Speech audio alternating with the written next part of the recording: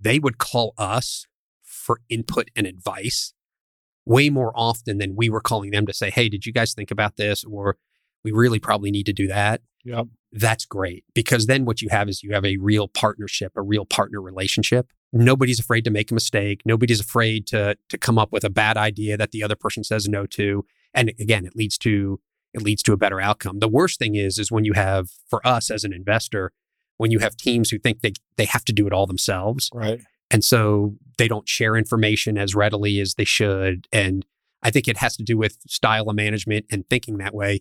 Is it leads to a bad relationship, because if you're not asking for advice or sharing information as readily as you should, it means as an investor, you're generally going to get bad information later than you should. Right. Which then you lose confidence, you lose trust, and the relationship goes the other way. Are you ready to unleash the potential of your business by growing an unbeatable global workforce? Our sponsor, Relay Human Cloud, helps you maximize this advantage by simplifying staff hosting and services overseas, so there is no need to worry about risk or any process-related issues. At the end of this episode, I'll share a little bit more about how Fort Capital has worked with Relay Human Cloud and reveal a special offer crafted for the loyal listeners of the Fort podcast. Stay tuned for more. One of the great joys of my life has been building Fort Capital, something that I have loved for a long time.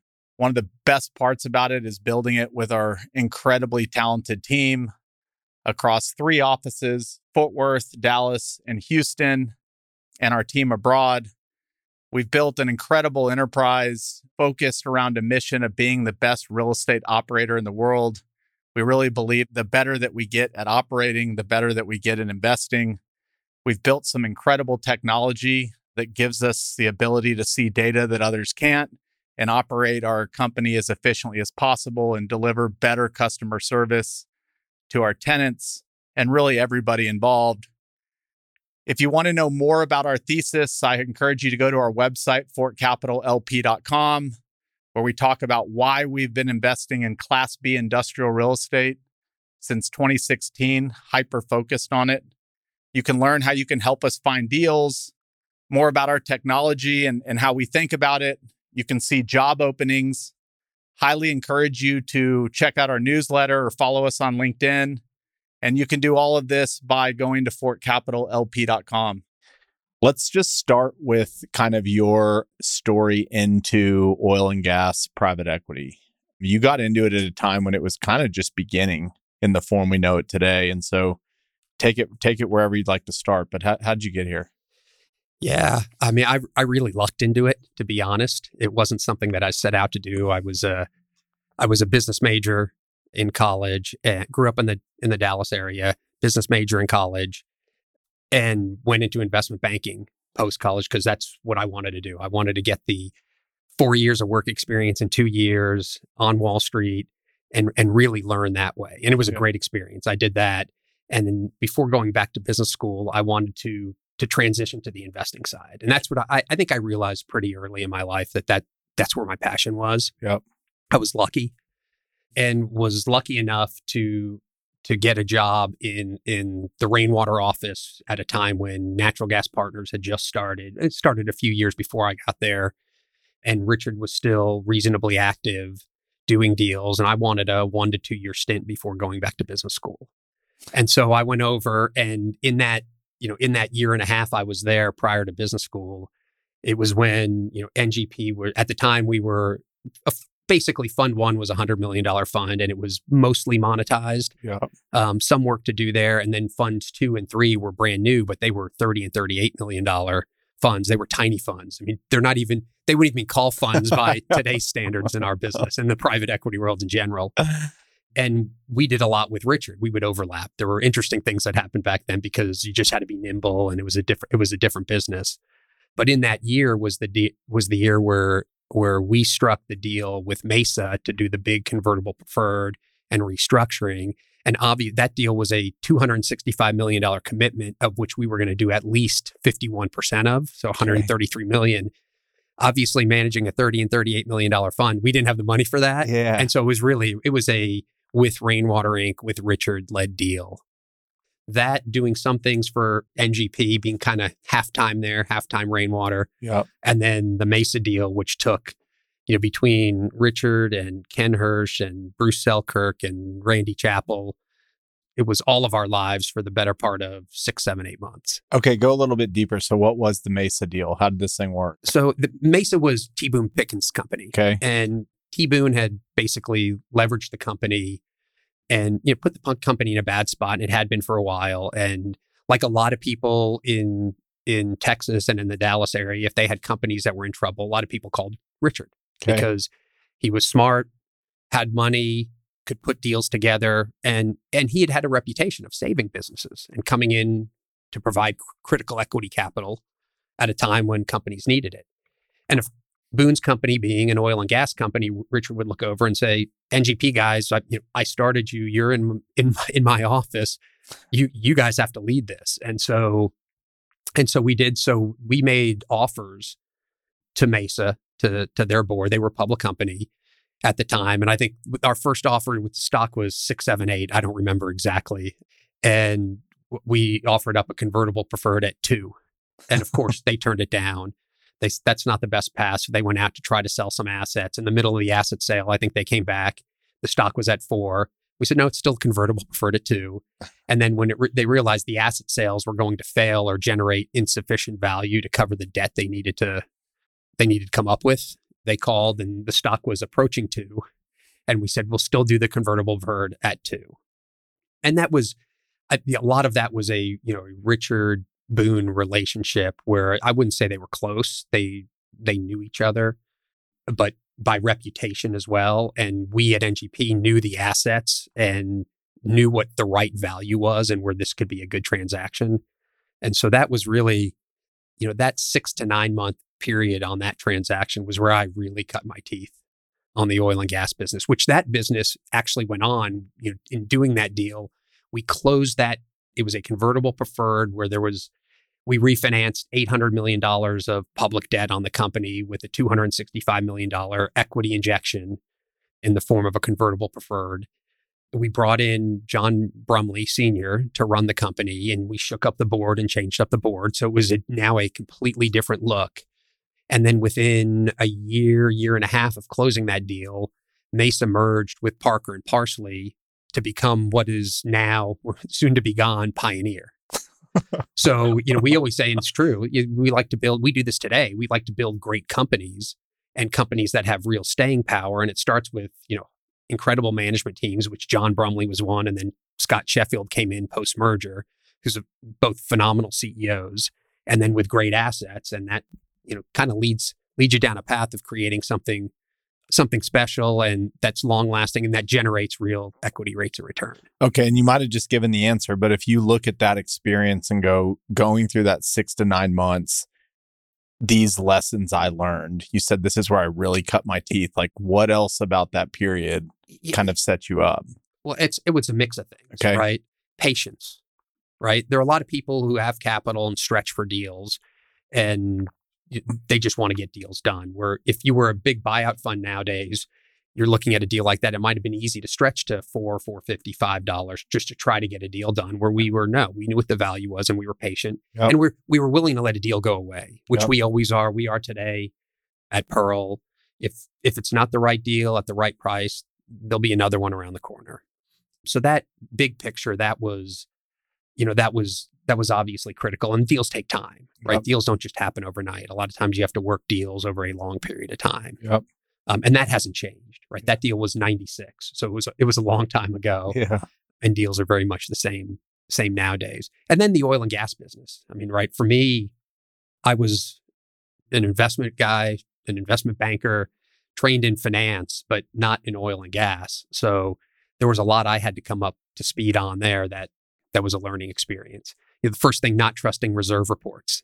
So a lot of, every public company has a reserve report, but we like to always say that they're not worth the paper they're printed on. Okay. And it really, really depends on who's the engineer that actually does it and what's their look and how much do they actually understand the assets that they're writing that on. And we saw that firsthand in the Mesa deal as we got in there and tried to understand the assets even better and, what made sense and what didn't. Okay, explain that a little further. It's like, because it's kind of like when you're getting a house inspected. If you're the seller, the inspection looks one way. If you're the buyer, the inspection looks a whole nother way. I'm assuming in your business, if you own the oil, your reserves are huge and there's a ton. And if you're buying, it can look like, yeah, we don't think you have as much. How do you find equilibrium there? Yeah, I mean, that's always a great question. And sometimes it works the other way, right? You know your assets really well. Correct. So when you're selling your house, you know which toilets don't flush right. And so you know kind of where all the skeletons are buried. Yeah. The buyer doesn't. So they're trying to come in and unravel that. I'd argue it's the same thing in the oil and gas business, but when a company knows that, they don't necessarily have to show all of that data to a third party who puts the reserve report together. And so they come in much like a buyer with incomplete information. Though they try to do a great job to get as complete information as possible, they don't always do it because they don't own it. They don't live with it every day. Yeah. And so they put together a report that has a stamp on it from an independent third party. But like I said, that doesn't mean they know they clearly don't know the asset as well as the seller. Right. So that report can look very different. And a buyer coming in sees that and says, okay, I've got to do my own homework. But again, even a buyer, and a lot of times, not all the time, but a lot of times most of the time, a buyer's not going to understand the assets as well as the seller. Right. It's just, you own something, whether it's your car or your house or an oil and gas field. When you own it, you deal with it every day. Yep. You understand it better than somebody who's just showing up for the first time to look at it. For sure. Okay. So if you say the reserve reports aren't worth the paper they're written on, how do you overcome that as a buyer? Well, you make sure, like for us, as we invest, we make sure we're in business with great management teams that have the technical talent where they've worked in those areas and they know those fields. Got it. Like we always say, a recipe for disaster. If you're, I've invested in Canada for a long time in the oil and gas business up there and had great success up there. But if you said to me, hey, I've got this great team, they're based out of Austin, Texas, but they're going to look at deals in Alberta, I'd shake my head and say, there's next to zero chance we will do that deal. Okay. It's like, well, why not? Well, I don't care how good they are. The probability of them understanding the assets in Alberta based down here, not working that basin relative to those who are all within a 10-block radius in Calgary who have worked on in these fields for their entire career, they're never going to understand them to that extent. So what we do to mitigate the risk, we make sure that our management teams have history, experience, knowledge, technical skill in the areas that they're looking. And that's where we find where we do have some competitive advantages, right? If you have a team that is operating a field next to something that's up for sale, you have a competitive advantage. You know what it costs you to run this field. And if you're buying this field from Exxon, their cost structure is going to be higher. It's not because they're not smart. It's just because they have a different bureaucracy. They have a different process. And as a buyer next door, being a quick, nimble company, you may be able to come in and cut costs pretty quickly. Yeah. So, but you have to have that level of understanding.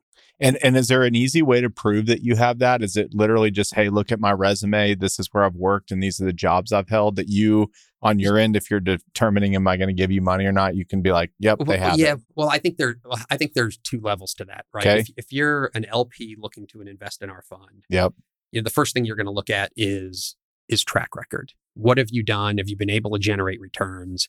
And if the answer is yes, check that box. That's the first step. That's the pass. The next step is, well, how do you do it? And is it repeatable? Yeah. And so for us, those are the keys to what you're getting at, because our business is backing great management teams. Yep. So how do you find management teams and how do you assess them? And, that's the softer science of what we do. But for us, I've been doing it a long time. I'm doing it 30 years now. Met with lots and lots of management teams, can usually sniff out, okay, this makes sense. These dots connect. This team seems like a great team. We're going to have an interest in backing in. They have a capitalistic mindset in addition to being technical by nature. They think like business owners, and then reference checking. And so you connect the dots for us, and it's, do we have good deal flow? Do management teams want to do business with us? Yes. And can we assess that talent? And that answer is most of the time, yes. It's not always. We make mistakes. Sometimes we back teams and it doesn't turn out to be what we thought for could be one or two of a number of reasons. Yeah. But it doesn't always work. We do make mistakes. What are the reasons why it usually doesn't work out? That the geology isn't what you thought it was? No.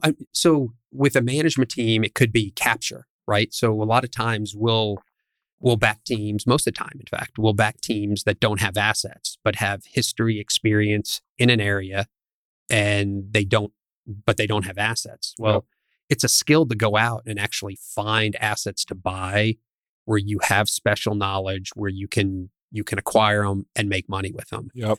So capture is not always easy. It's a competitive business, even with where the world sits today in the oil and gas business, where it's much less competitive today than it was 10 years ago. Yep. It's still competitive. It's never easy making money. So that, the first thing is that the management team, right? We make sure that we think they can capture. Once you capture, you still have to execute. Yep.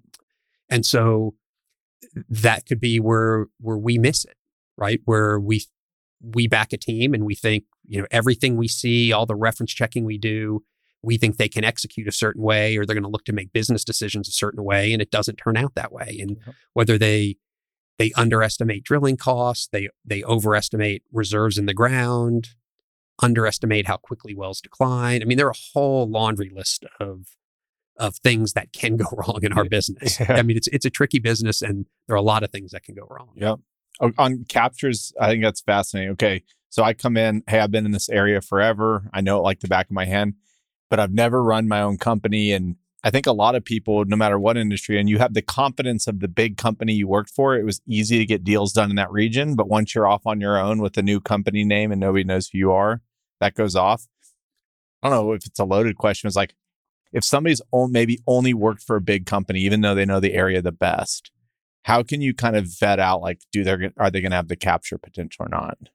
So that's a great question. If they've only worked for a big company, that would be a red flag. At least a bright yellow flag. Okay. Because that means, by definition, they generally haven't been responsible for having to capture something. They may be a great petroleum engineer, maybe a great geologist, maybe a great technical landman, but the nuance of going out and finding deals, they haven't done. So in that particular case, let's say it's a petroleum engineer.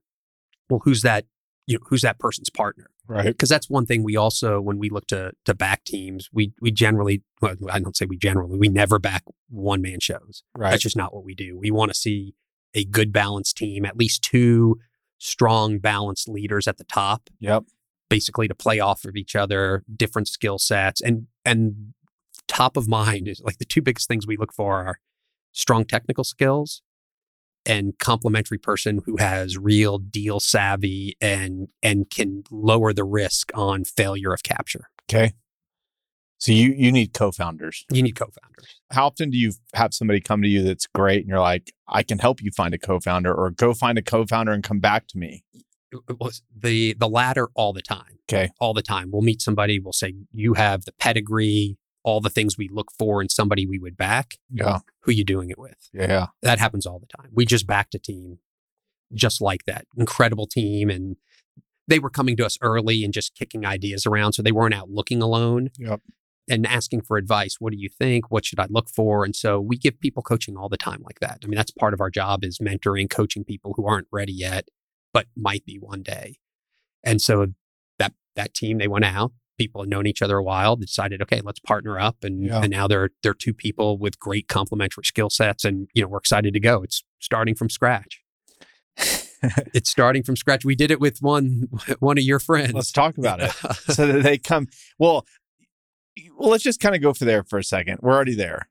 Okay. So they come in. Will and James. Who are now Permian Resources. Correct. What's like the story from your perspective? I mean, it's an incredible story, and how these can play out in the best of outcomes.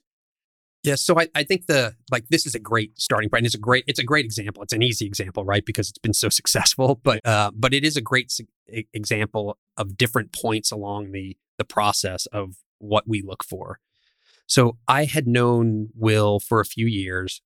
He had been put in touch with me by a friend of his, a fraternity brother of his, as he was looking to leave Pioneer and go to NCAP.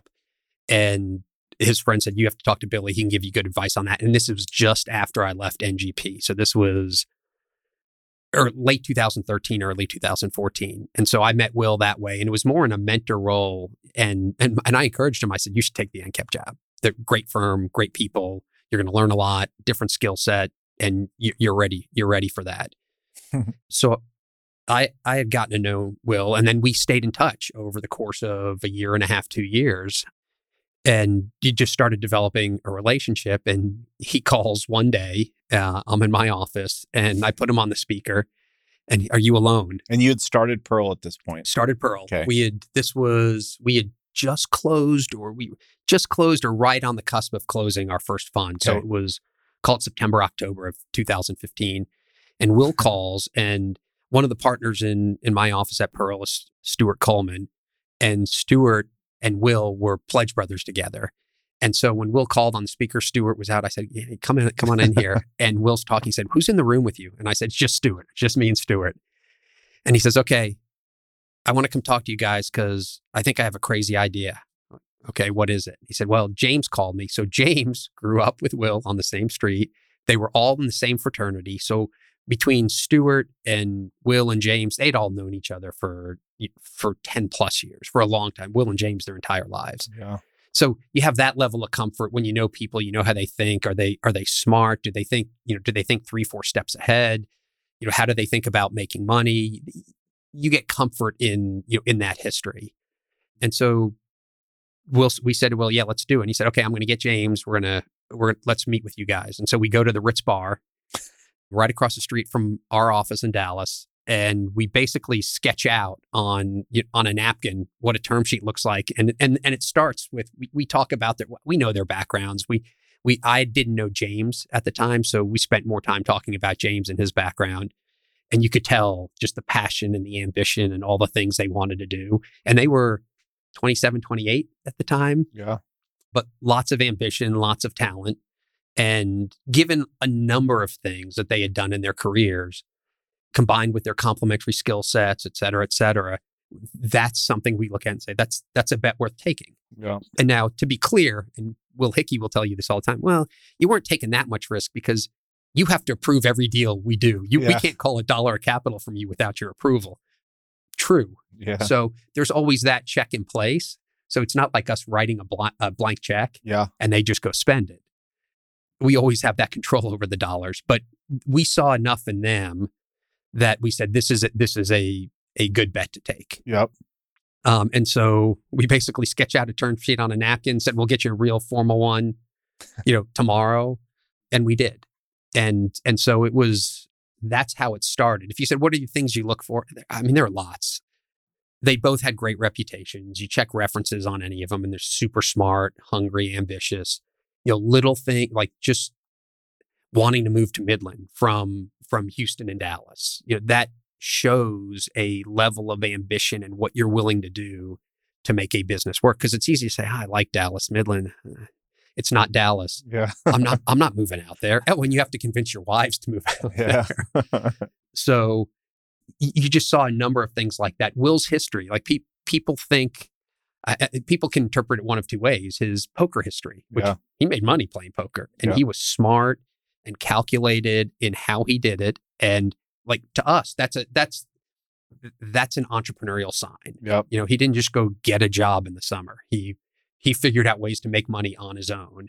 And so that skill set is really, really hard to find. Yep. It's really hard to find. So the combination of those things led us to say, okay, that's a great bet. Backing them with a $75 million commitment, and then let's go. Oh, man. Real quick, do you think in this industry, you said moving to Midland, like maybe it's on this one investment or just in general, like how big of a factor is it that they're close to the asset that they're operating? Yeah, I mean, it matters. Yeah. To a certain extent, it matters. I would say when they were starting out doing what they're doing from a deal flow perspective and asset level, it matters. They have now real contacts, people on the ground, et cetera. So if Will and James were in Fort Worth or Dallas, it wouldn't be as big a deal today for them as it would have been going back 7-8 years ago. Okay, so you get the $75 million term sheet, back of a napkin. How long from like back of a napkin to like we're in business? Is this months, weeks, years? 8 weeks. Okay. So by mid-December, everything's signed and done. Okay. You guys get off. How do you know? And you can tie it back to this company, but you've been involved with Energy Transfer, Permian Resources, Pioneer, a lot of these big companies. Like, how do you kind of get some idea? Okay, these are going to be big companies. Well, you don't know. Okay. I mean, the honest answer is you have no idea. Okay. Right. You have to, there are a number of things you have to look at and assess as a company and your investment moves along as to what is the right decision. So Mesa Pioneer, that started out as a large company and a public company. So that was there anyway. Yeah. Energy Transfer started out with an acquisition tied up. And so it didn't necessarily have to get public, but the way the world moved back then and the MLP world shifted so quickly and where that investment was, it was a natural fit.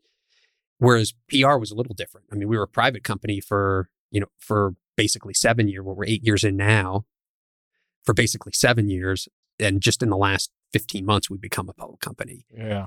And I think the when do you know it's going to get big? I would say that like the starting point is as you progress, you're looking for signs both in what type of assets and asset base are you building and what are the team's capabilities. Because I mean, to be fair, like in the Delaware, there's tons of private equity backed teams chasing the Delaware, but only one became.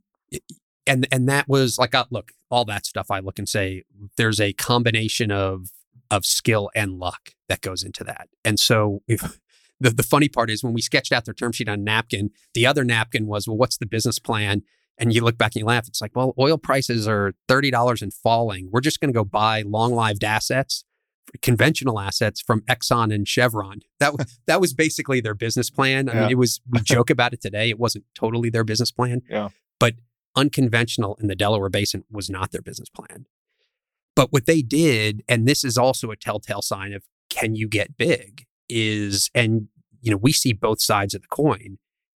And I look at this and say, even in our business, what are the most important things you can do and what are signs of great leaders? Great leaders hire great people.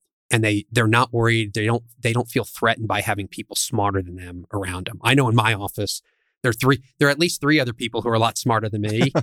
And that's the way it should be. And with Will and James, they're brilliant individuals, but when they go out and hire people, they hire incredibly intelligent people who are outstanding at what they did. Yep. And their first thing when they decided, hey, we need somebody to help us on the capture side, they went out and hired a top-notch, well-known landman, Brandon Gaynor from Concho. And when they did that, like for me, that was, even though it was really early on, it was in, I think it was first quarter of 2016, it was one of many inflection points of their hiring. They know already at their age, they know you want to hire the best person. Yep. You want to get great people in because having multiple great people working together is going to create the best outcome. And this isn't just about them. It's about the investment and how everything goes. So that was, if you said, what made us think or believe we could be big? There's never one thing. Yeah. But a starting point is, okay, are they secure enough in their own shoes and the humility and the intellectual honesty to be able to say, no, we need great people. I don't care if that person's smarter than me, and we're going to pay them. Yeah. We're going to pay up for great people. And so I would say that was the first of many, and every hiring decision over there, not since they've gotten large, I mean, because I'm not close to it, so I really can't comment on it, but in the critical days and the early days of Colgate, all the hires over there were phenomenal hires. And what's your role in the business once the money's in? Like, how does that evolve over time? How do you know you're doing a good job as a partner? Yeah, I think the first thing is we're trying to strike a balance because we control the board, we technically control the company. Our balance is, okay, we want to let them run this business. It's their business. Let them run it and, give them the rope to go be themselves. At the same time, you want to have enough check and understand, okay, are all the right things being done? Because we have the luxury where as an investor in multiple companies, our data set is much larger. Whereas when you're running one company, you have your data set, maybe some peers you share information with. For us, it's up top at the parent level. We see at parent level is the wrong word, but it's up top at the investment fund level where we're seeing multiple companies, who's doing what well, who's not doing things well, what are mistakes that people make. Yep. And so we can share that with the teams. Yep. So, our job is to balance when we say, we think you should do this, but we're not sure, or no, you need to do this. Yep. So it's always a gentle balance, and it's best when both work together.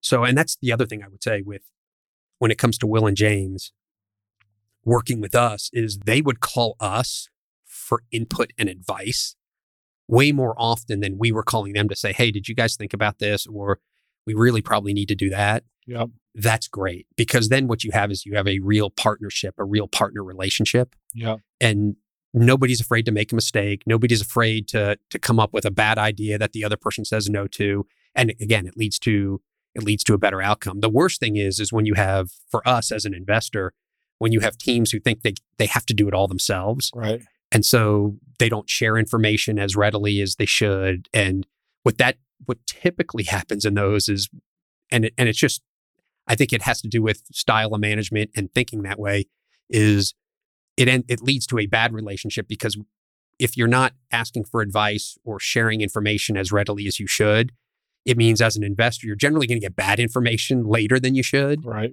Which then you lose confidence, you lose trust, and the relationship goes the other way. So it's not uncommon for management teams to be calling up by the week. No, it's not like they're calling daily. Daily. If you talk to Will and James, Stu Stover at Slant, our team at Infinity, they're on the phone with our office daily. I mean, in busy times when they're incredibly active, our companies may be on the phone with one person in our office multiple times a day.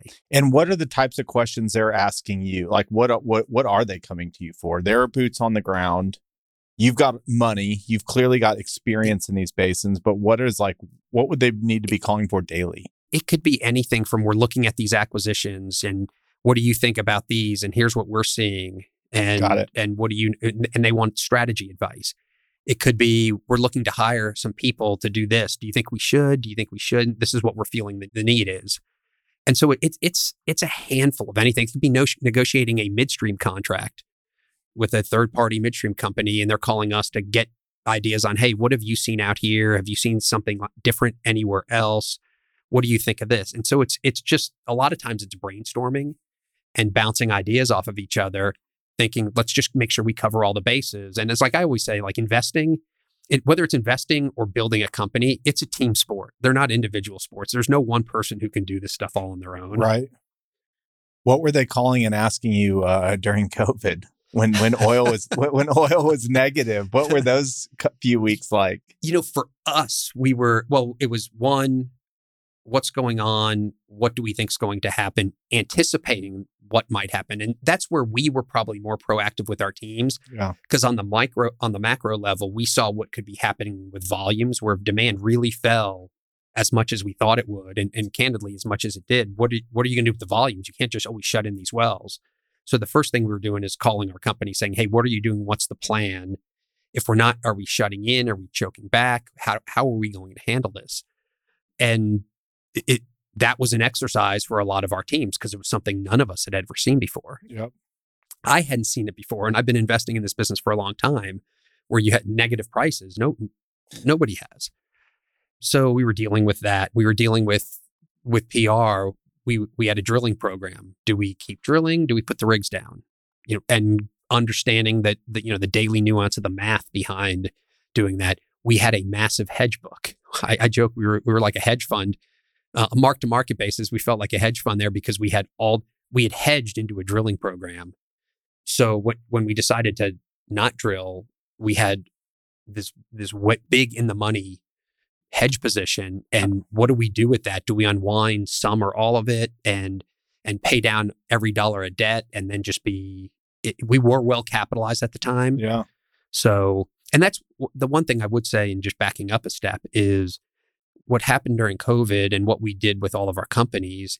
it was, when I look at what happened before, during, after, for us, the critical thing was what we did before and the way we run our business, because there wasn't but maybe one fire in our portfolio that we would have considered a big one. Right. There were just a lot of little ones that we were dealing with issues, but we had prepared our companies from a hedging perspective, a debt perspective, where we're just modestly to low leverage, low G&A, all the right things to where something like that happens. Where other companies were, it's 6 weeks, it's 8 weeks, it's 12 weeks before we're BK. We can't last here. Yep. That wasn't a topic of conversation. Yeah. It was, how do we maximize? If you're in that position and something like that happens, on the backside, you tend to be on a relative basis in a phenomenal position. And so it's, how do we take advantage of that? Yep. And I think that's where, if you look at a Colgate story, is we were in incredible position going in, managed through that hell, which it was for everybody. On the backside, we're in such great shape. And if you look at what happened in 2021 with the company, another inflection point. We got a couple of them. We got a bond deal done, and then a few big acquisitions. Yep. Over that year, over $750 million in acquisitions.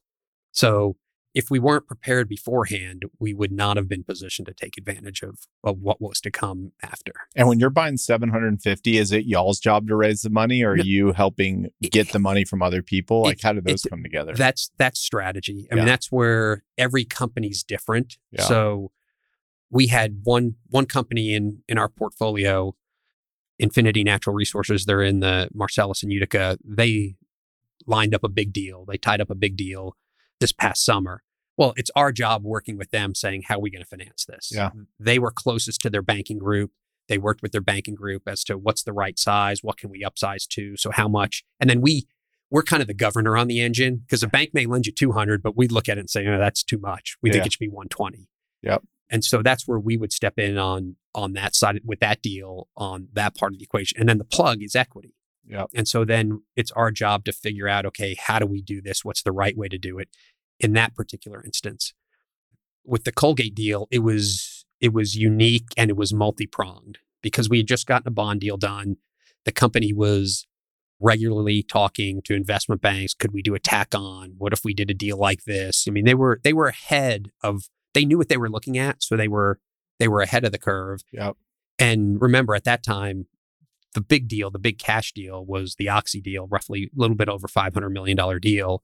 But we also did the Lux deal, which was $300-ish million at the same time. And that was with stock. So that company had no debt on it. So it was an equitizing deal. It was kind of delevering. So the combination of the two, we looked at those deals. And this is us working with management. What's the right deal? How do we do it? How do we negotiate these? It's a joint effort. It's never just one group or the other. And what we all concluded is, if we do this deal the right way, we can issue bonds, and that we can sell some assets too on the backs, which we did at closing on the Oxy deal. We can basically debt finance the cash portion in the bond market. And with the Lux merger being all equity, the Oxy piece being all debt, with a subsequent asset sell down, generating some cash, we're good. And the balance sheet looks the way we all want it post deal. But that's, if you said, what's our job in that? We're helping them. It's on some things, we're more involved, and other things we're less involved. And at the high level, it's, okay, do we all agree that this is the right balance sheet after the deal? That these are the right things to do with the company and the assets? This is the right hedging program. And you basically come together and you come up with the plan and then go execute on it. And I know how it works in real estate, but from an oil and gas perspective, when you buy $500 million from Oxy or whatever transaction it is it usually because the buyer thinks they know they can either produce the oil for cheaper? There's a different strategy. Like, why would Oxy sell something down for $500 million that was obviously so valuable? Yeah, well, Oxy was looking to do some balance sheet cleanup post coming out of COVID, looking at where they're going to spend money drilling. And for whatever reason, they identified this pool of assets as being less strategic to them, even though they were in the Delaware Basin. Yeah. Any investment banker at the time would have looked and said, okay, Oxy's going to sell these assets. This is why. Who are the likely buyers? And there weren't many people at the time who had access to cash. Yeah. So that limited the buyer universe. And when you looked at those assets on the map, they ran right up against the Colgate assets. Right. So what helps Colgate in that particular situation? One, the market dynamics were obviously critical. But a close second is they could look at, Oxy's reserves, engineering, what they're spending on drilling there, what their costs are, and they know what they can do because they literally had offsetting acreage and wells. Yep. And so they had a competitive advantage from a knowledge base that they knew it makes sense, and this is the price we could pay, and this is how we'll get it done, and we can execute on it. We kind of jumped forward, but why did you leave NGP? And what was there a new strategy for Pearl that was different than NGP? What was that all like? No, so NGP was great. Yeah. I mean, I like you were there for 20 years. Almost 20 years. Amazing place, amazing people. Like there's no regret of anything with NGP. I think we had just reached a point where when you look at our first 8 funds, we were $38 million upwards to $1.3 billion. Wow. And there are 2 components of that. There's the investing side, and then there's the internal people management side. Yeah. Our fund 9, we jumped up to a $4.3 billion fund. Dang. Yeah. So it was a big jump. We went from 1.3 to $4 billion. And we could do that because our returns were phenomenal. That kind of 10, 12-year run was incredible from a return perspective. We did both Mesa deal and Energy Transfer in that window. Yeah. So we got to a point where we're investing to the $4 billion fund we raised in 07, 08. Great time to be investing capital because we're right on the heels of the financial crisis coming into 08. We had all this dry powder in a $4 billion fund. And what hit me over really late 08, 09, 2010 was that's a lot of money. Yeah. And investing like we used to is just, it always gets harder, but having this quantum of capital, Yep. It just made it really difficult. And you layer that the investing side on top of the private equity business is somewhat scalable. People always talk about, oh, it's great. You get these management fees. It's scalable. You don't have to hire people. No, that's not necessarily true. To a certain extent, it is. Yeah. If you jump from a $700 to an $800 million fund, it's scalable. You may have to hire one person. You may not. You're not going to have to hire 10 or 15. If you go from 1.3 to 4, you're hiring more people. Yep. So our headcount went up tremendously. I don't even know what it was at the peak, but I want to say we were pushing 90 to 100. Okay. And in the early days, there were 6 of us, 6 or 7. And I think the steady state prior to the $4 billion fundraise, we were in the 20 to 25 range. So, over a period of 3 or 4 years, it just kind of hit me as a managing partner of the firm. This is a lot. And, we've had an incredible run. We've all done incredibly well financially. And then we all ask ourselves, okay, how happy are we day to day? Yep. Do I want to keep doing this? And for me, it was no. I want to go back to being smaller group, having fun every day, not having to do deals because you have so much money. I just wanted to get away from all that. And it was hard because the people were great. My partners, all the people at NGP were awesome. Our portfolio companies loved them all. Maybe not all, but most.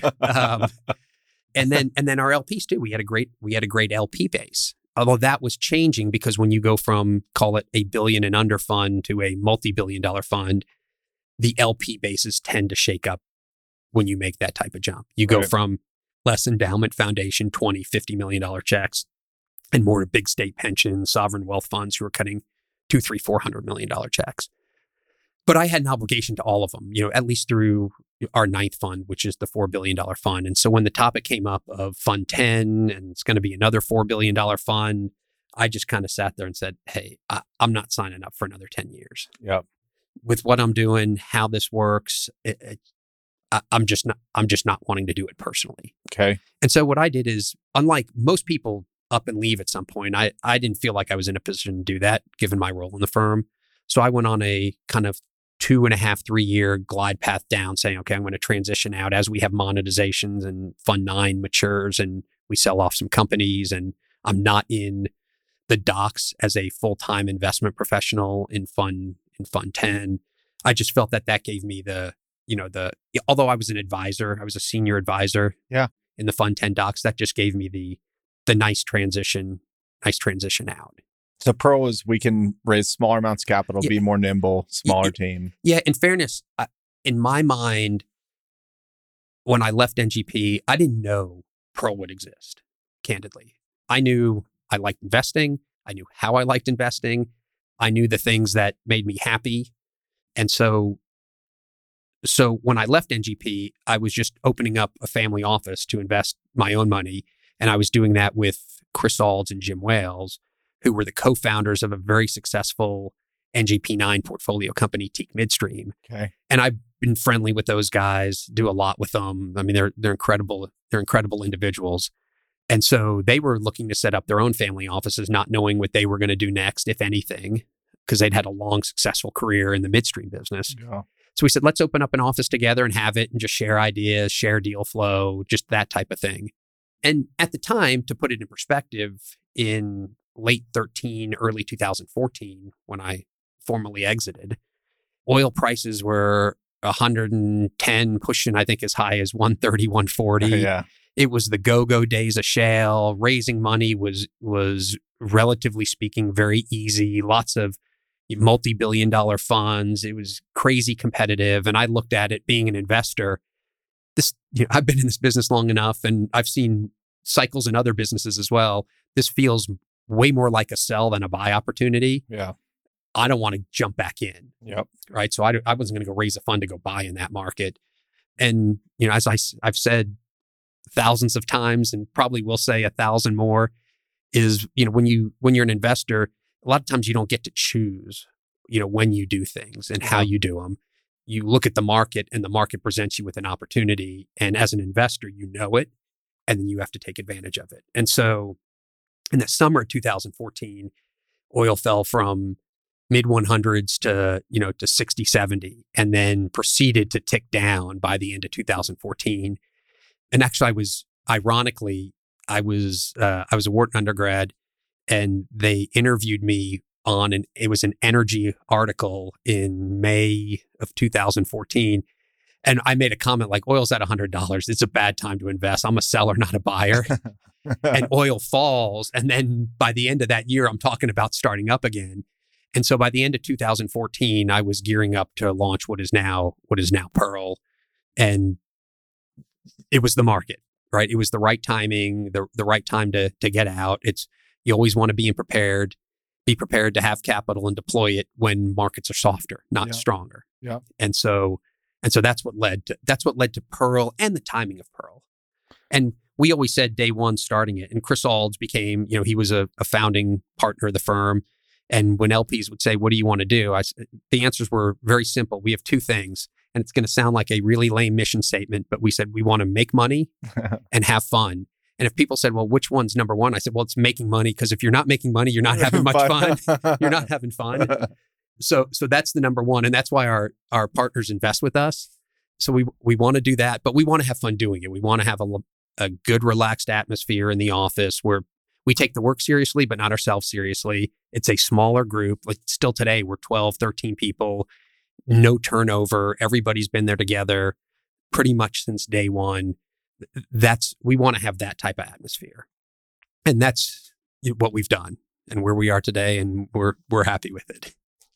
Yeah, it's funny. I asked somebody in real estate that's been in it a long time, like, what's your mission statement? And he was basically like, to refinance our properties like every 5 years, get cash back, and continue giving it back to investors. Everything else is just kind of talk. If you're not doing that, because you see some fancy mission statements out there these days. Yeah. And I mean, there are byproducts of all that are rewarding. Like for us, for me anyway, who I've been doing it long enough, it makes you feel good when you have an investment that does incredibly well and you see all the people at that company. It changes their lives, right? Financially, it changes their kids' lives. You see that happen, and it makes me as an investor feel good that, hey, I wasn't the reason this happened, but I was a big part of why it happened. Yeah. And same thing in our office when you have wealth changing events and people sets people up to do things differently, to give money to charity, to do all those types of things. That feels good. Now, if you're making money, you can do all those things. Yeah. If you're not, you're not going to do them. How has just energy investing changed since those $30 million funds in 94 to today. And there's been sentiment shifts along the way. Like, if you could just describe like how it's changed over 30 years and maybe where we're at today, what's been your observation? Yeah. So it's, the proverbial saying, the more things keep changing, the more they stay the same. Yeah. That is the oil and gas business. Okay. Right? It's a volatile business. It's cyclical. And there are going to be good times and bad times. And good times, you need to prepare yourself for the bad times. So you're set up to take advantage of things in the good times. And we have, in some ways, gone full circle, right? And I can start on a number of topics. The first is raising funds at the energy private equity level. You go to the mid to late 90s, it was not easy. There weren't that many investors out there. Our first institutional fund at NGP was Fund 4, and it was a $150 million fund. And that at the time was a big fund. Yep. Now, a $150 million fund, again, that's barely a fund. Yeah. Like in the business. But it was hard. It was hard, really hard raising that money early on. Then it got to mid 2000s to 2003, 4, 5 through 2015. And if you had a pulse, you could raise money. Yep. And there were a lot of people who that's what they did. That's what they did. And of course, that floods the business. It drives returns down. And then today, it's very hard to raise money. And I think today, very hard to raise money. While things are a different scale, it's different for some of the same reasons, but also for different. I mean, if you go back to the mid to late 90s, the business hadn't been a great generator of real good rates of return. Yep. Which up until a couple of years ago, the oil and gas business had a good 7, 8, 9 year period where the business didn't generate good rates of return. Right. In fact, depending on the window you look at in there, it destroyed capital. Yep. And then you've had the whole climate push, the anti-fossil fuel push, ESG, whatever you want to call it. It's all the same bucket to me. You've got that layered on top of it, so it's made it harder to raise capital. And so in the investing side, again, with the preface that it's always hard to make good investments. It's never easy, but certain times are easier to do deals at prices that look at least day one attractive. And that's how it was late 90s into, through the oil crash of 98, 99, through to basically 2000. You could buy things on paper that actually made economic sense in the financial model. Yeah. But there was a window from 01, 02 through probably 2000 with little blips in between where a lot of times you run a financial model and things would trade. You couldn't run the math on the page and have it make sense. And so things got frothy in there and it got really hard to deploy capital intelligently. Yep. And now we're back to the business is disciplined in a better way than it ever was in the 90s. Okay. Why? Well, I think people are forced to not just generate rates of return on paper, but to do it cash on cash. So there was still a lot, even in the 90s, there were some dividend distribution models, but things were still, hey, let's drill a couple wells. That'll come on. They'll be PDP wells, but it's going to prove up, 15 more locations.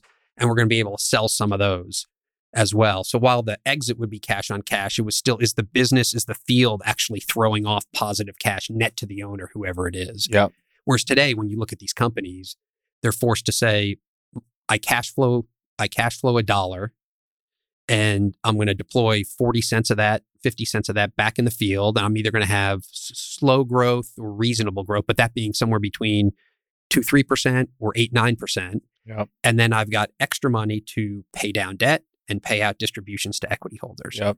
So that didn't happen in the 90s. And that didn't happen very much in the 90s, but it's happening today. And I think that's a good balance because it forces people to make tougher decisions on how they spend capital. And I think that's why you've seen, real capital discipline in the oil and gas business. If you could pick like one price of oil, inflation adjusted for the rest of time, what's like the best price for oil?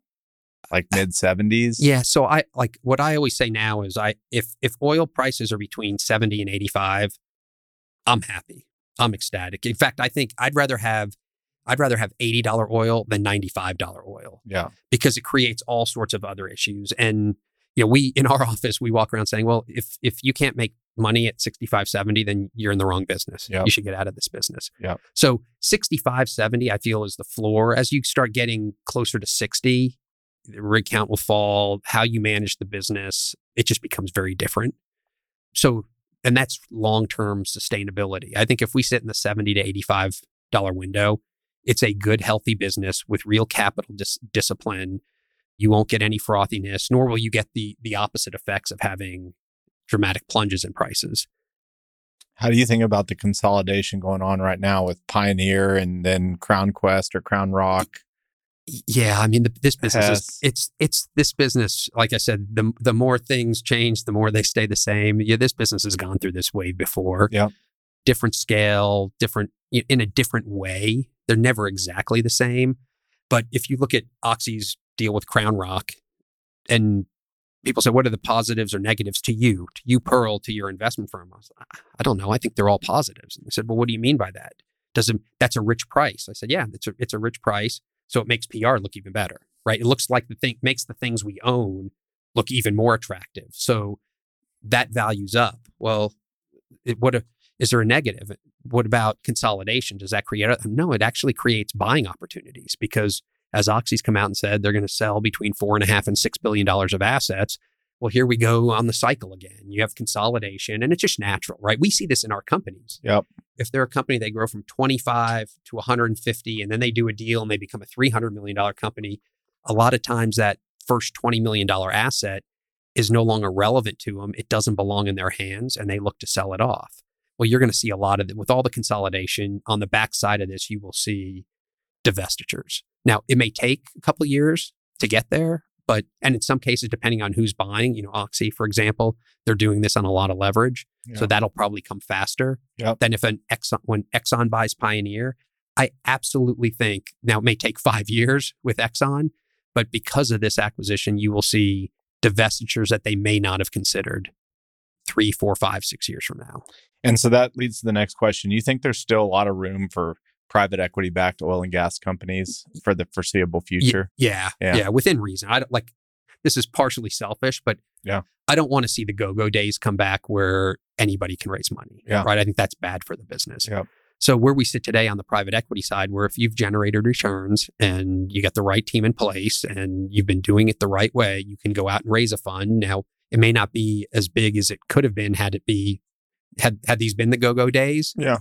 But it keeps everybody balanced, and it keeps the number of players out there confined. And I'm completely comfortable with kind of living in this world. I think we can do really well there.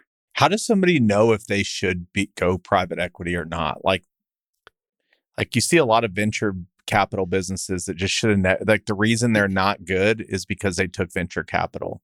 Like, how do you know a team or a deal should go the private equity route versus maybe passing the hat around or doing some other way of financing? So I think that kind of self-selects itself. I think if you need a quantum of capital that is, say, north of $50, $60, $70 million, it's kind of hard. Your first deal is a $100 million deal, so you need 50 right off the bat, and then you want flexibility to do other things in bolt-on. That's a hard pass the hat round. Yep. Really hard pass the hat round.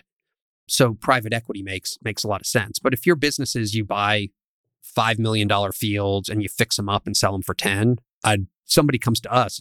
Candidly, it's too small. We're not going to have an interest. But then my next question would be why? Like, why do you want us? Yeah. You can do this on your own. What's your reason for coming to us? Yeah. And what's like generally the model? What's generally the return that you would hope to hit in X amount of years to make a private equity deal work? Yeah, we always say we want to be kind of 3X in 5 years. Okay. If you were to say what's right down the middle of the fairway, we want to triple our money in 5 years. We're not in a rush. If you get a quick flip, something in 2 or 3 years, I view that as more luck. That's more the aberration. Yeah. We want to the companies we talked about, we want to build great companies over a longer period of time. And if you have that, you can compound that. You can compound that capital. And the 3X is a bit arbitrary, but 3X, 25 to 30% rate of return, that's something that's in the middle, kind of in the middle of fairway of what we like to do. And then getting back to just the capital coming back in the industry, is there, before we were recording, you kind of gave 3 buckets. Like, is there more capital starting to think about coming back in, or is it still kind of we're getting less and less folks interested? Yeah, and we're talking, to be clear, we're talking about the LP universe that invests in energy private equity funds, oil and gas, fossil fuel to be more specific. Yeah. Going back to when we raised our third fund, which is a $720 million fund, we launched it in September of 2021. And I say this all the time, and it's the truth. I mean, we launched into hurricane force winds. It was peaking sentiment of anti-fossil fuel, ESG. Literally, it was like a week after we launched, Harvard comes out and says, we're not investing anymore in fossil fuel. And of course, that puts pressure on all the institutions who are located close by. And it was a hard period to invest. And what we saw over the last, call it year and a half, 2 years, is there weren't that many that actually had hard mandates. And I don't know the precise number, but call it somewhere between 20 and 30% actually had hard mandates. And a lot of them were unannounced. There were some groups, we had some in our fund that didn't announce that they had a hard mandate, but they did. Policy internally, they were not investing in any more fossil fuels. Then you had a big middle of, call it 50% of the investable universe that was, we don't know what we want to do. We're either over allocated plus the ESG plus this, they were kind of on pause. So you had that middle ground where you didn't have call it the 30% that were politically opposed to investing in fossil fuels. Then you had the middle ground. They didn't know what they wanted to do. And all of them probably had some tensions on their investment committee or board level as to what is our role in the fossil fuel world and how are we going to deploy capital here. And then you had the smaller group, 15, 20% of the names, maybe it's 25, but it's not that big, where they run their institutions, their organizations like real money-making, thinking investment firms. And they look and say, wait a minute, if 60, 70, 80% of the capital is pulling back, that's where we want to be. Right. That's bullish signal. Yeah, that's bullish signal. Now, do the fundamentals of the business make sense? Yes, they make sense. This is where we want to deploy capital. Yep. So that was going back to 2 years ago, call it, and lasted, I would say, up until probably when Russia invaded Ukraine. I think if you had to say, pick the inflection point where people started saying, what are we doing here? Is there something we're not thinking about? And started revisiting. Now, it's early stages for a lot of these institutions, and they don't move. They're not like us. Like, we can pivot quickly, making an investment decision, and that's what we do. We do that daily. They're not set up to do that. But I think when that happened, it forced conversations at the next board meeting as to, wait, are we not thinking about this right? And security of energy supply and what it means if we don't have the right sources of energy. And so when that dialogue started, I think over the course of what's been probably the past 18 months, you've gradually seen the hard mandate, 20 to 30%, they're not coming back for a while, if ever. They'll continue to use fossil fuels. They just won't invest in them. Yes. we can get into that later, the whole hypocrisy of the I'll call it the green movement, but it's it cracks me up more than it irks me because it creates investment opportunities. Yeah. But that middle group, I think we've seen over the last 6 months, a lot of them are starting to sway back saying, okay, I've had some realizations. We have more cash. The only thing that's returned capital in the last year and a half, 2 years are our oil and gas funds. Our VC funds are horrible. Wait a minute.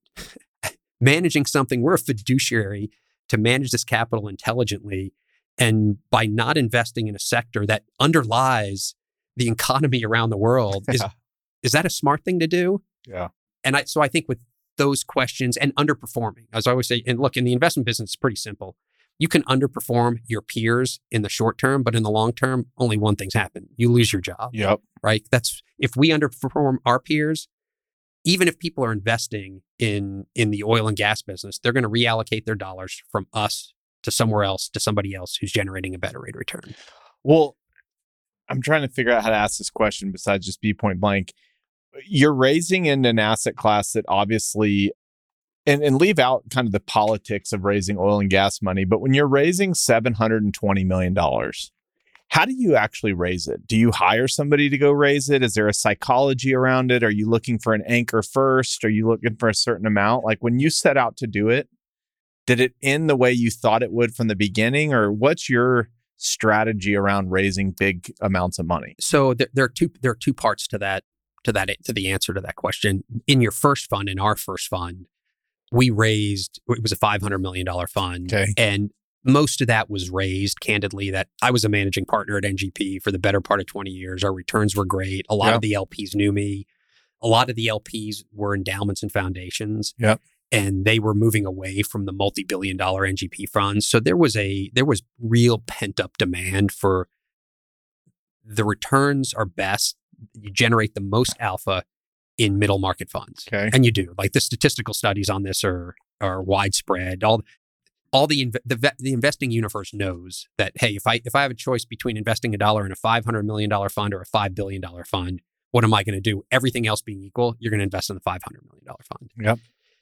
So there was pent-up demand. So we were fortunate in that was a really quick fundraise. Yep. The subsequent fundraise, our fund 2, was really quick too. It was 8 weeks because we basically went back to our LPs and said, we're going from 500 to 600. Do you want your pro rata re-up? And I think we had room they all took their pro rata, and there was one LP who had been calling on us while in between fund 1 and 2, wanting to get in. We were able to accommodate, I think, 1 or 2 investors for a small amount. Yep. Fund 3 was a little different in that we kind of felt that, okay, this is a different world. We really haven't fundraised. If you look at, say, what are things Pearl has done a terrible job at over the last 8-9 years, it was our fundraising for Fund 1 was so easy that it made Fund 2 really easy. So and then we didn't go out until 2021. So it was 6 years before we had a real fundraise. Wow. And the world had changed. So, and we knew that. We just didn't know how much it changed, which was a rude awakening. Okay. And so we basically met with our existings and said, this is what we want to do. How much are you in for? We want to have a close in 3 months. And we had our biggest LPs all stepped up and they wanted in. So we had a pretty good, a really chunky, good size first close. Yep. That happened inside of 2.5 months. Okay. The next 12 was brutal. It was hard. It was reaching out to whoever would take a call. And some days it was just frustrating because you get on a call with somebody and when the call starts with them looking at you thinking you're a complete idiot for wanting to be in the oil and gas business, and how are you ever going to make $1 here? And it's going away and demand's going to zero. When conversations start out with, even if it's not those words, but it's that tone, yeah, you get out of that meeting, you go look in the mirror and you're like, what am I doing? What am I doing?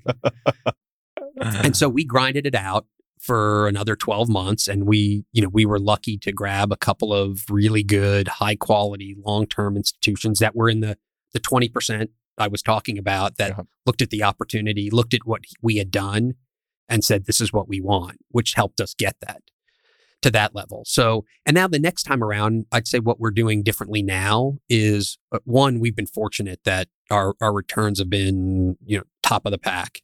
And a lot of that's becoming public. And so we're getting a lot of inbounds because people are saying, with a little bit of shift of, hey, we're really thinking about getting back in this. And some of them are saying, no, we are. We're looking at 2024 and we want more exposure. Yeah. The inbounds have picked up as a combination of what's going on in their portfolio and what's happened with our firm and our numbers and all that. And so that'll make our next fundraise, I think, substantially easier. But I will say, are we doing things differently? Yes. I mean, we basically, after the last fundraise, said, well, wait a minute.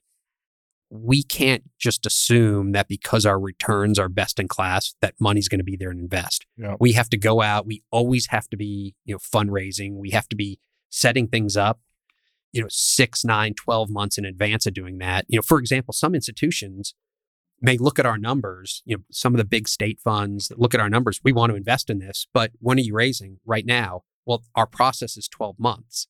Well, the answer is, well, we should have started with you 12 months ago, but that's not a very good answer when we're sitting there that day. Right. So, and we heard that some the last time around. So I think this time we're just being much more proactive and getting out and making sure we're in front of the right people ahead of time. So they're at least thinking about that. So why did you wait 6 years between fundraises? Well, our first fund was 2015, and that was a 10, 12-week fundraise. We started call it July 1, and we were done by September 30th. Our next fundraise was 2017, so Okay. 2 years later. And we just, at our annual meeting, we looked at our LPs and said, we're going to raise the next fund at 600. Do you want your pro rata piece? And they basically, all of them said, yes, I'm in. So that fundraise really wasn't a fundraise, right? It was all the same ones. And then there was a 4-year lag, Okay. 2017 to 2021, with deploying capital, COVID in the middle. Yeah. You know, we all lost a year there. Yeah. Right. And so we lost the year. So it would have been 3 without COVID, maybe, but it was 4. So it had been 6 years since we had actually gone out on a real formal fundraise. And when you raise 700, how do you think about that? How much of that's going to existing companies that are already in the portfolio that are going to need more capital versus new, plus they're going to actually need more commitment than what we originally give them, if that makes sense? Yeah. So I would break that down into a couple of pieces. There's first, how much of that money will go into existing companies that we already own with assets and other funds. While I say the number is low, because it's generally low, that we'll have a co-invest, a follow-on investment. We had a big one and we did that. Yeah. So the biggest investment we have right now in Fund 3 is actually a Fund 1 portfolio company. Okay. So that did happen, but I would, on a blank sheet of paper, I'd say, that's low probability. Yeah. The next step is how much of that capital will get invested, committed first, and then invested with management teams that are actually in your portfolio now, meaning they start a new company either towards the back end or they sell and start a new company. And our answer to that is generally 40 to 60%. Okay. And our portfolios are a little bit different than some of the bigger funds in that we like to be concentrated. So we think 5, 6, 7 investments in a fund. And so if we look at funds 1 and 2 and we say, well, there are 4 teams that we're starting over with. Well, 4 of the 7 teams we're going to back. Yeah. We've already gotten the portfolio. Yeah. Which means, okay, so if that's the case, and you do 1 deal into an existing team, that's 5. You're going to do 2 new management teams in the life of the fund. Yeah. So that's generally how we think about how many new teams. Then the next step is how many new teams that you start up with in the new fund. And I'd say that's 2 to 3. So that's actually a smaller portion. It's a smaller portion. Yeah. Now, obviously, Fund 1 wasn't. But no, we did business in Fund 1 with people that I'd been in business with before. Yeah. And, and even the Colgate guys, they weren't people we just met on the street before we did business. I mean, there was a long history with a lot of the people we did business with before. So, but that's when you think through new management. And if you look at in Fund 3, we have three new management teams in Fund 3 that are brand new. Brand new management teams, but 2 of them, they're the history and the connectivity of who they are and where we know them from is very similar to what you would say about Will Hickey and James Walther. That multiple people in our firm have known these people for 3, 5, 10, sometimes 15 years. Okay, so let's ask this question. You're clearly good at hiring people that have relationships in the industry. Like, how have you thought about that? Is it just dumb luck that you happen to have all these people hired that know all these people? Or what's your thought process as the leader of the firm? I don't... Like, how do you think about it from a relational perspective? No, so I'll... Because you ultimately have to be... If I have a deal in the business, I got to think Billy's a guy I want to call. Yes. And it's I want them to think I want to be in business. And I don't think just me, it's people I know. I want them to think me and your Stuart team. Yeah. And Kevin and Steven, and they have relationships. Yeah. And so I want people thinking, hey, when we get in business, what are we trying to build? Who do we want to do it with? When they say, who do we want to do it with? I want them to call us. Yeah. And we always said this at NGP and we say it at Pearl. And I think you call virtually, maybe not all, but for most of our portfolio companies at Pearl and say, how are they as partners? You get nothing but great feedback, because that's what we want to be as a partner. We're not anybody's boss. We don't try to act that way. We all have the same objective. The objective is, how do we take that dollar and turn it into 3, 4, 5 over a period of time? Because that's where everybody wins. Yep. All right, I got to pivot. Okay. Because you sent me this. Well, there's a few things that you sent me that I thought were really cool. But you were like, I love MMA. Yeah. And obviously the rise of MMA, but you looks like Muay Thai. I can't even pronounce one of them. Koi Jiu-Jitsu. Oh, Jiu-Jitsu, yeah. Okay, how'd you get into this? So I've always loved the fight sports, right? Okay. And maybe it was back when I was a kid, I watched Rocky and, oh, that's awesome. Yeah. Right? And so I've always loved, the fight sports. Yeah. And it started with boxing for forever because MMA's only been, the UFC's been around with 30 years. And then it was about 6 years ago, they'd had a few UFC fights at the American Airlines Center, and I went to a few of them. And then I was going to another one. I was at a bar right by, and I bumped into a friend of mine who's also acted and been an attorney for us at Pearl on a handful of things. And he was there, and he said, well, what are you doing here? I said, I'd love to. He goes, well, if you love this, you ought to go train with me. There's this gym in Deep Ellum, and it's 20, 25 UFC fighters. And I said, oh, that's great. He goes, come train. I train with a UFC fighter. Come with me next week. And I said, okay, I'm in. And I'd always stayed fit. I'm in good shape and good cardio. And so I went and I trained with him for a day, and I loved it. I was hooked, right? I was hooked. So then it was like, okay, there's the striking aspect, and then there's the ground game. I want to learn it all. Yeah. And you get hooked. And, as you get older, you try to figure out, okay, what can I get incredible conditioning from? Where can I challenge my mind on, but also generally speaking, not get hurt? And people think, fight, you're going to get hurt fighting. It's like, no, if you play ice hockey at my age, you're going to get hurt. Yeah. There are certain things you do, it's not if, it's when you get hurt. If you play tackle football, you're crazy. Yeah. Believe it or not, it's not dangerous in a way of really injuring yourself, because you're not really getting into a fight every day. Are you getting punched in the face? No, I have to preface this. Generally, no. Generally, no.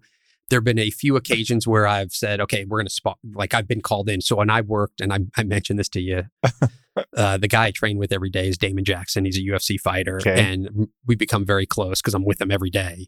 You train every day? Yeah, pretty much every day. Okay. 6 days a week at least. So during COVID, he got a fight in the UFC. He won and then got another fight. And he said, I want you to come corner it with me. What's that mean? So I was in the UFC bubble. Oh, yeah. I was in the UFC bubble in December of 2020. Okay. Because Dana White, he was the front runner. He's let it go. This COVID isn't, and in hindsight, he's brilliant and right. Yep.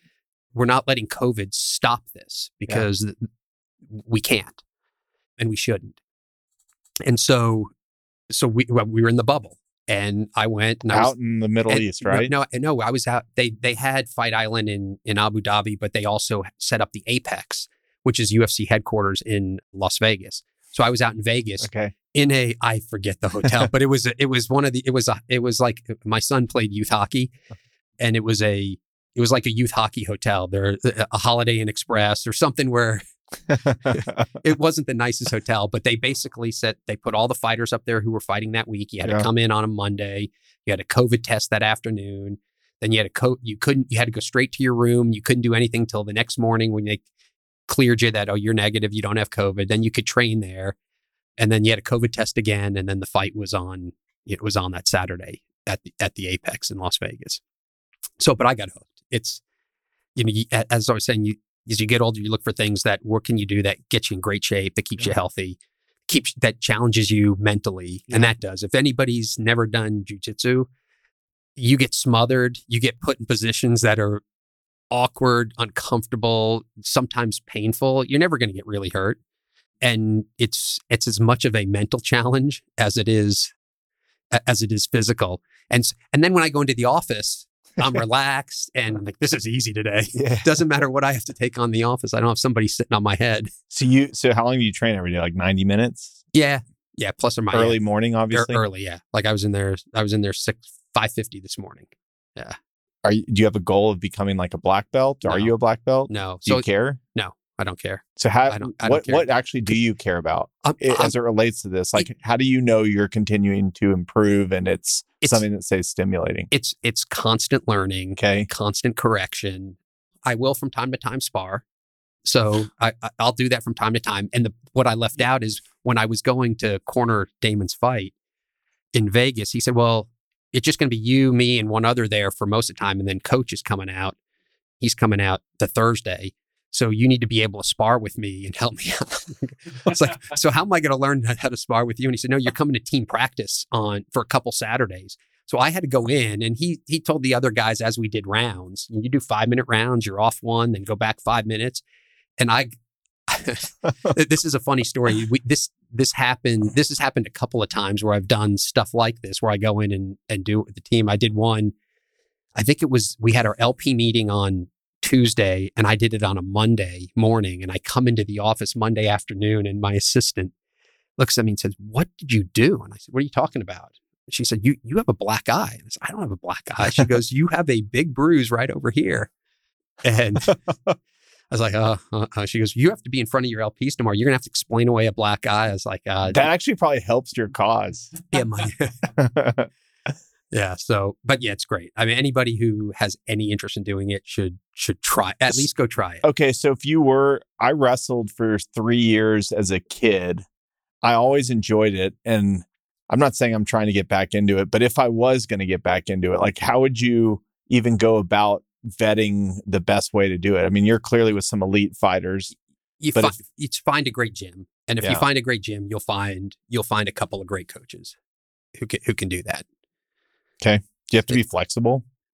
I can't even touch my toes. Yeah, well, you want to be able to do that. Okay, I can't. I don't think I'm very flexible, but I can touch my toes. Okay. You got to stretch. Hey, you get older, you got to stretch out. Okay. All right, Billy. Thank you for joining me today. Sure, it was a pleasure. This was a pleasure. Yeah, thanks for having me. I appreciate it.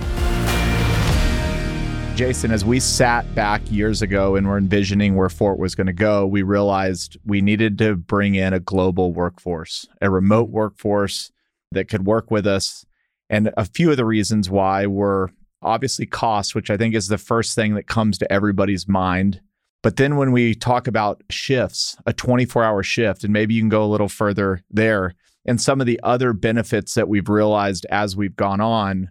And now we sit here today in 2022. At the time we first had this was maybe 10 employees. Now we're at 46. Mm-hmm. And as you think about the next chapter and how we're scaling, it's almost inconceivable that we would do it without Relay Human Cloud. So can you just talk a little bit more to how the shifts work at Fort and the productivity and some of the other benefits that we've learned about working with a global workforce? It's actually been pretty transformational from how we think about how we're going to not only get stuff done today, but how we're going to get stuff done in the future as we grow. And so when you start going down that path of thinking about you're going to start working with people on the other side of the world, right? There's a lot of questions that come up. How are we going to do it? How are we going to train them? How are we going to manage them? Who's managing them? All those things come up. What we found with Relay Human Cloud was that all those thoughts had already been taken care of, and that we could focus on what type of talent is there that can join our team? Does it fit our need? And once we saw that all that thought and energy had already been put into the operational part of managing and running a team and the thing that we focus on here locally, then it was just a matter of finding the talent. And what I think that Relay Human Cloud has done really well is find a lot of great talent. And, these are people that are highly educated, that can provide a ton of value to a company like ours that otherwise we can't find here. And obviously it's at a high or a extreme cost savings compared to what we could find here. So what we started looking for was how could we supplement what we currently do with the team overseas. And it started off for us from an accounting perspective. We have a lot of these things that are repetitive, task-driven, that just never end. And we knew that our team was taking on a lot of work during the day, which was limiting our ability to take on new properties. And so we have a choice. We can hire another accountant or another staff accountant or promote somebody and bring that person on. But we're really just trying to solve, at first, a repetitive task. So when we reached out to Relay Human Cloud, we discovered that not only could we solve that problem, we could get a very qualified person that could not only do that, help support on a lot of other things. And so very quickly it turned into we're trying to solve some repetitive tasks to bringing on more and more team members that were actually helping us grow our accounting department without having to bring on a lot of people here. And so that just continued to grow. So since then, we've brought on additional assistants, but it started with accounting.